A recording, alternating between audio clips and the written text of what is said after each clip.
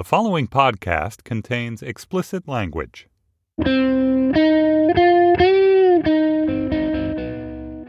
It's Monday, May 1st, 2017. From Slate, it's The Gist. I'm Mike Pesca. Sebastian Gorka is out of the White House, but not out of government. The deputy assistant to the president, who was voted student most likely to be a Bond villain, but a George Lazenby Bond villain, will not necessarily be leaving the Trump orbit entirely.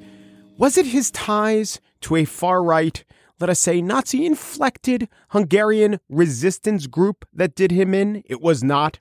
It wasn't his embarrassing TV appearances. That's a bit of a straw man, an argument from extremists I wouldn't expect from the BBC. Let's not get carried away here. Sean Spicer simply sent a message in his masterful press conference yesterday afternoon.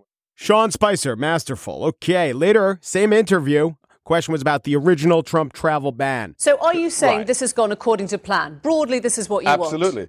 But it wasn't Gorka's bald-faced, goatee-faced dishonesty. It wasn't the fact that his PhD seems to have been awarded by a little-known Hungarian university in a manner that would never pass muster in the U.S. or the U.K. There were family friends and a business associate on the judging panel. And he's also not being bounced because he was charged last year with trying to take a gun onto a commercial flight. I mean, he was charged, but, whoopsie, wrong bag. The reason that Gorka has a brand new bag now is the issue of security clearances or lack thereof. It has been reported that he could not get a security clearance, so serving in the White House in his security capacity, a waste of his prodigious talents, insofar as he had to be excluded from anything important. By the way, Gorka was denied a security clearance to work in the Hungarian parliament also, about 15 years ago, and that hurt his ambitions within Hungarian politics. It has gotten so bad for Sebastian Gorka that he has also reportedly been denied a coupon code for Stamps.com. That is his level of security risk. He also will not be issued a members-only jacket, did not clear that high a hurdle, and he's not good enough for grape nuts. Now, the former Breitbart editor will, if he stays in government, have a different job. Here's how the Washington Examiner describes what that job might be. Gorka's new role will deal with the war of ideas involved in countering radical Islamic extremism, a senior administration official said, and will entail an appointment to a federal agency. I hope not HUD. War of ideas. That is a war that Sebastian Gorka has been a casualty of for quite some time. On the show today, I spiel about Donald Trump and footwear. You will know them by the tips of their toes. But first, New York Times correspondent Gina Kolata has written about strange diseases, including one that afflicts a South Carolina family. They are afflicted with a version of something like mad cow disease. It is a spongiform encephalopathy. And their struggle is not that they could cure it, but just whether to learn if they have it. Gina Kolata is here to talk about it now.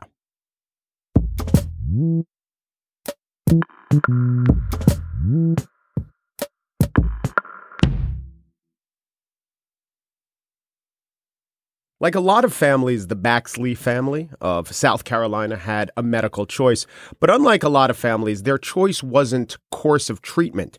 They had a genetic inheritable illness that cannot be treated.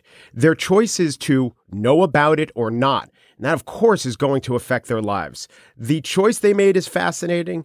The illness itself is fascinating. How we found out about the ailment is fascinating. And it's all in Gina Kolata's new book, Mercies in Disguise, a story of hope, a family's genetic destiny, and the science that rescued them. Hi, Gina. Thanks for coming in. Hi, Mike. Thank you so much. It's a pleasure to be here. This is not the case where you wanted to write about a disease. I don't know what your motivation was, but the book does not read as, I want to write about a disease and I'll use the journalistic method of telling the story of the disease through a family. I really got the sense that you wanted to tell the story of the family and how they dealt with the disease. Absolutely. I got interested in this story when I wrote about one member of the family who had to make this decision for the Times. And it was just a simple New York Times story. Like, do you want to know and then what? But then when I got to know the family, they were amazing. And I had this very astute editor and I said, this story, if I tried to write fiction, I couldn't make this up. Yeah. And he said, write it like a novelist, only it's all true. Write it like a novel. And that's what compelled me. I I loved the family, but their story was incredible. And the disease is incredible. The disease too, right. So why don't you tell us what that is and how it shows up? Well, this is a disease that had sort of been around, but nobody really quite appreciated it. And then in the 1950s, a very eccentric and egocentric guy named Carlton Gajdusek got interested in a mysterious disease in New Guinea that he thought would make him famous. And it was killing more women than men by far. So why would it kill more women than men? Is it a poison? Is it something infectious? Is it some sort of a vitamin deficiency? And in the end, he really never pinned it down. So he actually got a Nobel Prize for this, but he never knew exactly what it was. And you detail how the very rudimentary ways of diagnosing it that he had. But for years, people were studying the brains of people who suffered from this disease and also the sheep disease, which is called scrapie, and also what we know now as mad cow disease, which is they're all forms of spongiform encephalopathies, I think. Perfect. And then thank you. And then it gets to another researcher who also wins a Nobel Prize, Prusiner. Yeah. Correct. What's his contribution? He decided that this was not, even though everything that's ever been known to be infectious seemed to have some genetic material, DNA, RNA, this didn't. And he said it's a protein. Okay, meaning if it doesn't have genetic material, it can't be a virus. That's Viruses right. Have genetic That's material, virus. right? Everything that reproduces has genetic material. So how are you going to have something that is reproducing and infecting things doesn't have any genetic material? So he had this hypothesis that you had a protein that folded in a funny way, and then it touched, and that was the start of a disease. And every time it touched another protein that was like it misfolded the other proteins. It was like a chain, like a dominoes falling over, like a chain reaction of misfolded proteins. So once you set that in motion, you're going to destroy the brain. You're going to get holes in the brain. And there are some people who don't really believe it. They say it's against all the laws of biology. And when the Nobel Prize was given, they said that we recognize there is controversy over this. And the problem is that Prusiner is he and his students are almost the only people working on this. These diseases take years to develop. They're rare. And so he kind of has the field to himself. So I think that many people are convinced, or they're just sort of beaten into submission. But there are contingents of people out there who say it doesn't make sense. We don't really understand this. So what is the disease that the family in South Carolina has? It's not exactly Kuru, is it? No, it's not. It's known by its initials, GSS. It's an unusual disease. It strikes usually in middle age.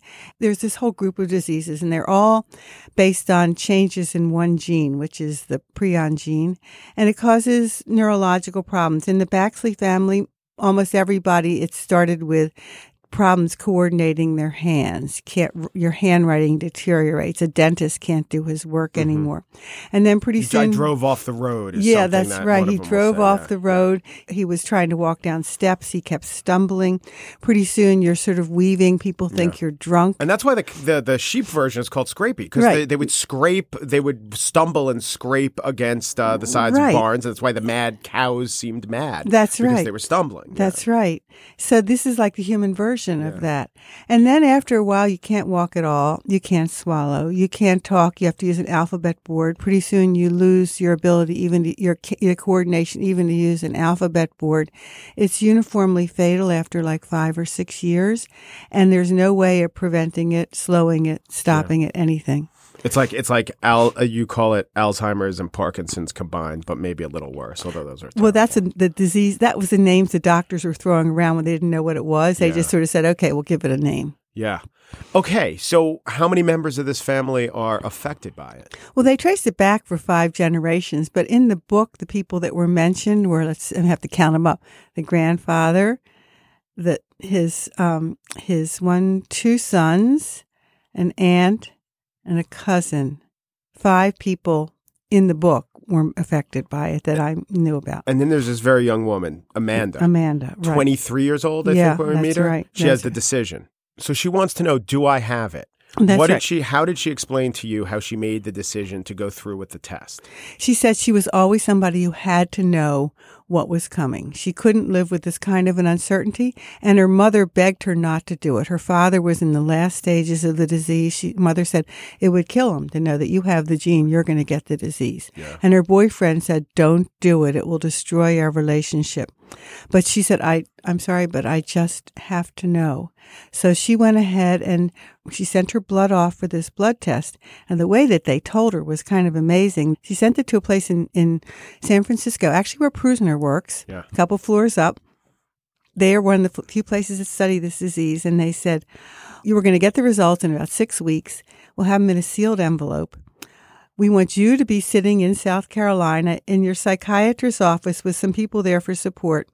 Over the speakerphone, their doctor said, I will open the envelope and I will see the result the same time as you do and tell you the results. I mean, it's almost like a reality TV show, or the worst version of the NBA draft or something. I know. Yeah. She was sure she didn't have it. And the doctor opens the envelope and says, I'm sorry, Amanda. And it was so horrible. She screamed and told everybody to leave the room. Her mother was there. Her boyfriend was there. And then her psychiatrist was crying. And then she called them all back in and said, okay, what are we going to do about it? She was she is, I still know her, and she's still around. She's still fine. An amazingly strong person. And she remembers things that I would be so traumatized I wouldn't even be able to remember what that was like. How does it affect her life? She thought she was totally prepared, and she said you can never be prepared. And she said it's hardened her in a way that things that, she used to care about, she kind of doesn't anymore. She now has 3 kids, and she says she feels that every day has to be special. You can't just sit around and do nothing all day because you don't have that many days. And she tries to make things special for her kids. So she would, every year on their birthday, she does a video and she says, you're 3 today and here's what you can do and here's what's special about you. So they'll have something to look back on. So they'll have some memory of her other than the memory of what she's going to become and what they're going to watch her become. She tries to tell them as much as they can understand along the way that this is coming. But she knows that her kids are probably going to be teenagers and they're going to watch her die like she watched her father die, and that her husband's going to have to take care of her. It's not been easy. The marriage hasn't, their marriage is fine. But the boyfriend who said this will destroy this will destroy. Yeah. Yes, he actually decided he could not leave her, and he asked her to marry him the next day. Yeah. But it's as happy as this story could be because the kids. Because she used a technique called pre-implantation genetic diagnosis, which went against all of her religious principles. They were fervent Southern Baptists. And to them, this technique involves in vitro fertilization. You take the embryos and you test each one to see if it has the mutant gene. If it does, you throw the embryo away. So to her, that's the same as abortion. And half of her embryos were destroyed. And it was very difficult. Her mother never approved. Her father would not have approved.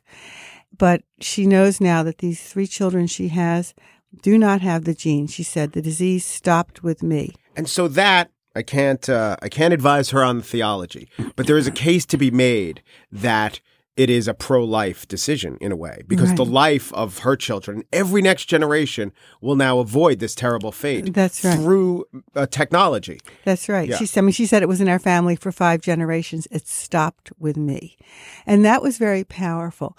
The other thing is that, you sort of hate to try to find silver linings in a terrible disease, but it is a disease that changed the whole family. They were very proud. This humbled them. It showed it made them sort of reach out for support. And they were a South Carolina Family of the Year. They were. I didn't know there was such a thing. I didn't either. Yeah. They go to the governor's mansion. There's a big ceremony. And not because of the disease. Just because they exemplified the family characteristics that they wanted in South Carolina. So it brought a lot of them together. I mean, no family is perfect, and it brought people together in a way that almost nothing else could. So to me, this was not a depressing book. Even, it was a book about like a novel about a family. I felt like it was a novel, things I could never have made up. But it was a book that sort of showed how one family managed to get through it and to sort of still maintain their values and to sort of have their love for each other deepen. But if they were, as you say, a private family, why were they so open with you? And that's a really good question. I asked them that myself because I thought, they don't know me. And I don't think I would trust a strange reporter who comes in and wants to write about the worst thing that ever happened to me. What on earth made them do that? From the New York Times. I know. Yeah. Can you believe my editor said, how do they feel about a New York Times reporter coming down? I said, I don't know, but I think we're getting along pretty well, although it was weird because I was, it's a different world to me. So, well, Amanda said that she wanted this story partly for her kids because she wanted them to know the whole story. And she wanted people to understand that actually does exist. She also wanted people to know there's different ways of dealing with the decision of, do you want to know if you have this disease and this gene? And she said she would not have wanted to know. And one of her other daughter, not Amanda, Holly, said, I don't want to know. She said, it's not for me to know my future. Anything, no matter which way it comes out, it's not going to help me any. It's going to happen or it's not. It's in God's hands. So Kathy said she would have felt the same way. And she wanted people to realize that there are different ways of dealing with this. Are there any policy implications or anything about how how our system, either by law or by the norms of medicine, are not serving patients, or even lessons to extrapolate from this disease and what it says about other diseases? Well, there's a couple things. One of them is that diseases get attention often because somebody is a celebrity or whatever, like ALS. It got so much attention. It's Lou Gehrig's disease. Right. And it's Christopher Yeah. Reeves too. These are very rare diseases. And yet they, what gets attention, what gets funding is often kind of capricious. People are always arguing about this. Why are we giving so much money to this and rather than this? It's totally capricious. And this disease, GSS, and all the prion diseases, they don't have a celebrity, and people almost don't know they exist. How prevalent are they, though? They're like 1 in a million people. They're not that prevalent, but then how prevalent is ALS? Yeah. I mean, it's not prevalent. But they are always struggling to try to get funds, and there are good ideas on what to do to try to treat it, but it's expensive to do these things. So there's that. The other kinds of lessons are that I was really surprised at the way I went to the meeting of this CJD Foundation, which is like an umbrella foundation for all these prion diseases. And almost everybody had a lot of trouble finding out what the disease was. And what happened was doctors kept saying they didn't know what it was. So instead of saying, I don't know, they would make something up. Like in the case of Amanda's grandfather. Oh, it's a combination of Alzheimer's and Parkinson's. They didn't know, but they just had to say a diagnosis. And that was not helpful. The medical community not admitting what they don't know. Right, absolutely. Yeah. Mercies in Disguise. Gina Kolata is the author. It is a story of hope, a family's genetic destiny, and the science that rescued them. Thank you, Gina. Thank you, Mike.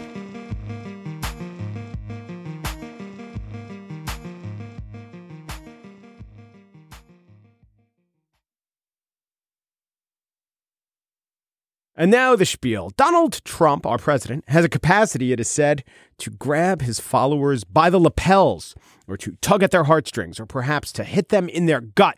Somewhere torso-centric, for sure, not the head. Because he plays well in the heartland, the breadbasket, the small towns and steel mills that make up the backbone of America. Again, not the noggin, not the gourd, not the kepi. Those have never been his domain. But now we find evidence that Trump is strongest further south, right there in the feet. Tip of the feet, in fact. Here's Face the Nation's John Dickerson. He is out there swinging every day for those guys who wear boots with steel toes on them. And here is the vice president yesterday on Meet the Pence. Somebody said to me recently that everybody that puts on a steel-toed boot in this country knows they've got somebody fighting for them every day, and it's absolutely true, and it's President Donald Trump.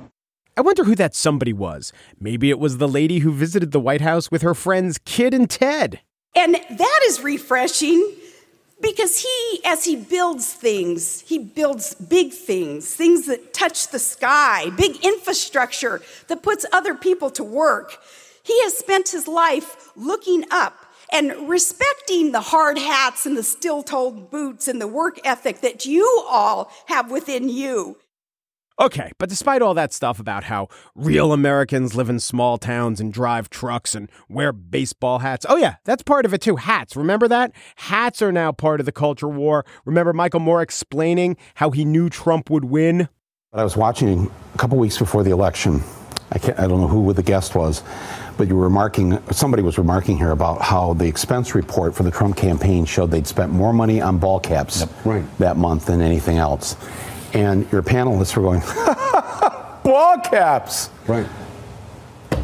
And I looked at that and I thought, wow, there's the bubble right there. The market. They don't understand. Which brings us to steel-toed shoes. In the red states, we wear steel-toed shoes. In the blue states, we eat steel-cut oatmeal.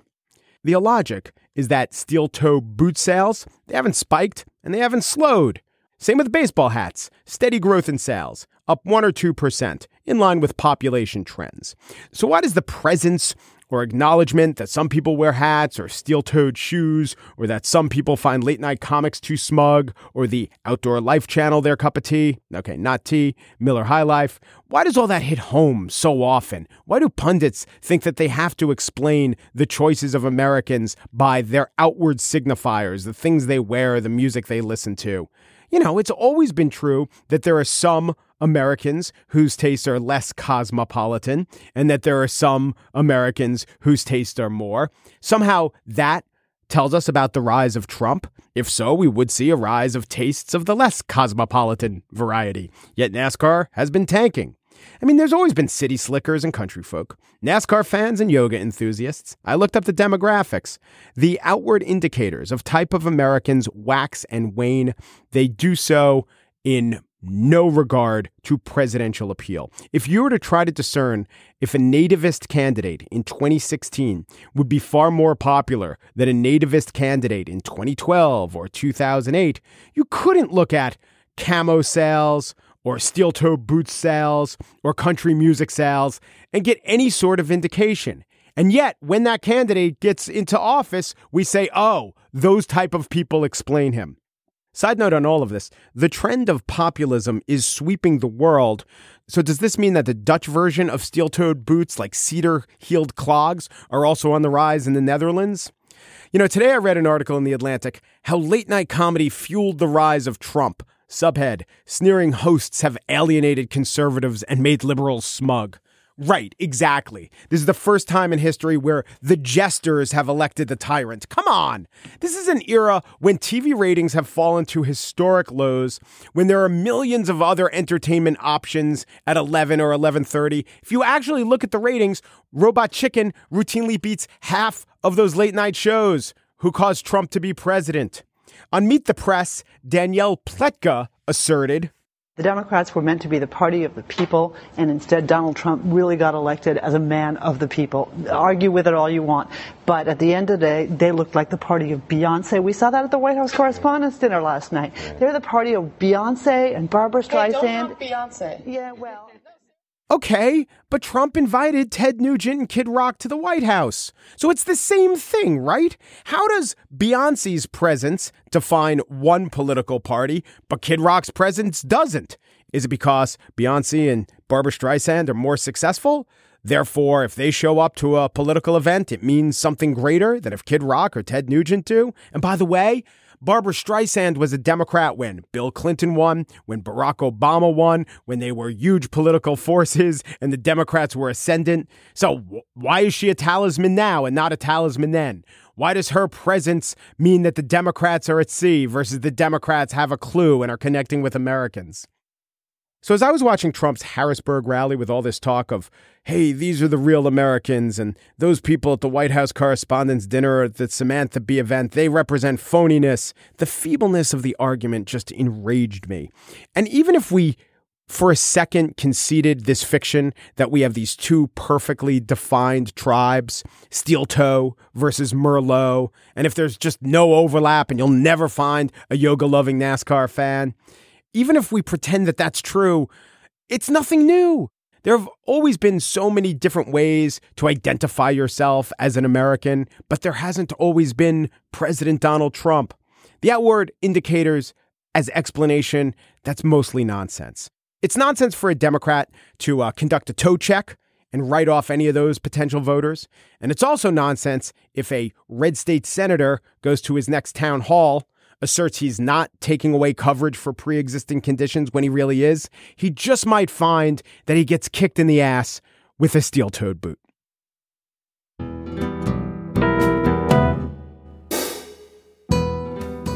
And that's it for today's show. Chris Berube, just producer, got his degree from a little-known correspondence college in Toledo, Spain, not Toledo, Ohio, though the degree was in the history of Lima, Ohio, not Peru. Mary Wilson, just producer, is celebrating a special day today. Yeah, it's Sebastian Gorka getting tossed out of the White House. We talked about this.